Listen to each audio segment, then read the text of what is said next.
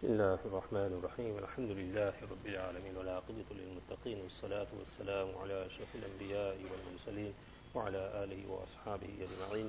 اللهم صل على سيدنا مولانا محمد وعلى آل سيدنا مولانا محمد وبارك وسلم. لا إله إلا أنت سبحانك إنا كنا من الظالمين. يا أحد الصمد الذي لم يلد ولم يولد ولم يكن له كفوا أحد. يا أرحم الراحمين ظلمنا أنفسنا وإن لم تغفر لنا وترحمنا لنكونن من الخاسرين. ربنا آتنا في الدنيا حسنة وفي الآخرة حسنة وقنا عذاب النار.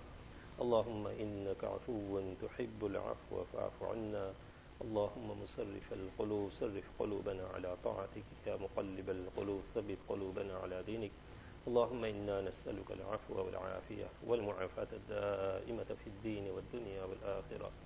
اللهم اغفر لنا وللمؤمنين والمؤمنات والمسلمين والمسلمات الأحياء منهم والأموات إنك سميع قريب مجيب الدعوات. اللهم إنا نستغفرك إنك كنت غفارا فأرسل السماء علينا مدرارا.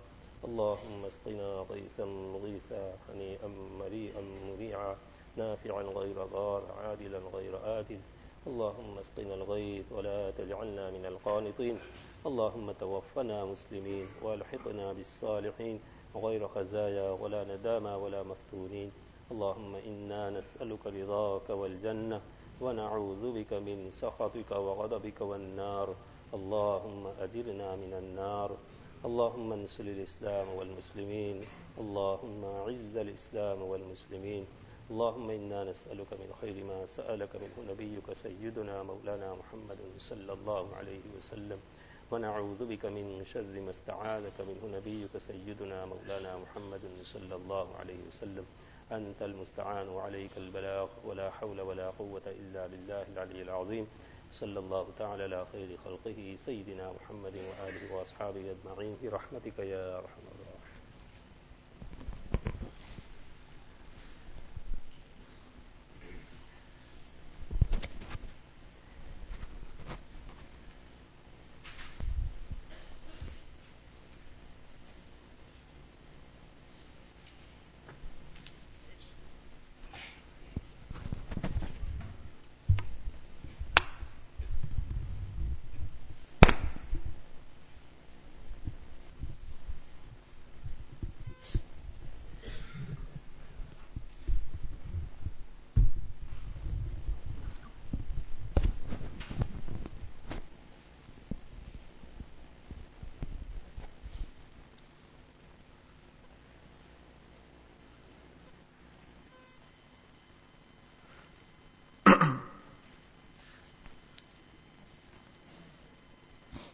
Bismillahirrahmanirrahim.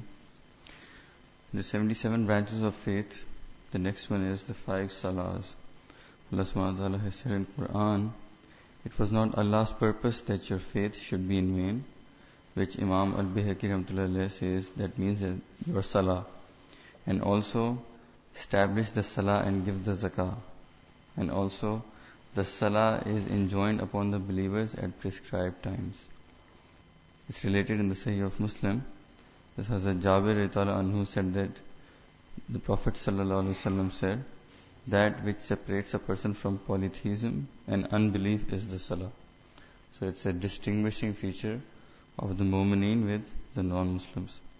It comes in Sahih Bukhari and Sahih Muslim that Hazrat Ibn Mas'ud radhiyallahu anhu said, I once asked the Prophet sallallahu alaihi wasallam which action was most beloved to Allah, and he replied, the salah at its correct time.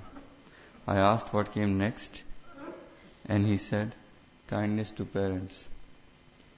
I asked him what came after that, and he answered, jihad in the way of Allah. They also relate the following hadith from Hazrat Ibn Umar radhiyallahu anhu. The salah is 27 times more meritorious when said with a congregation.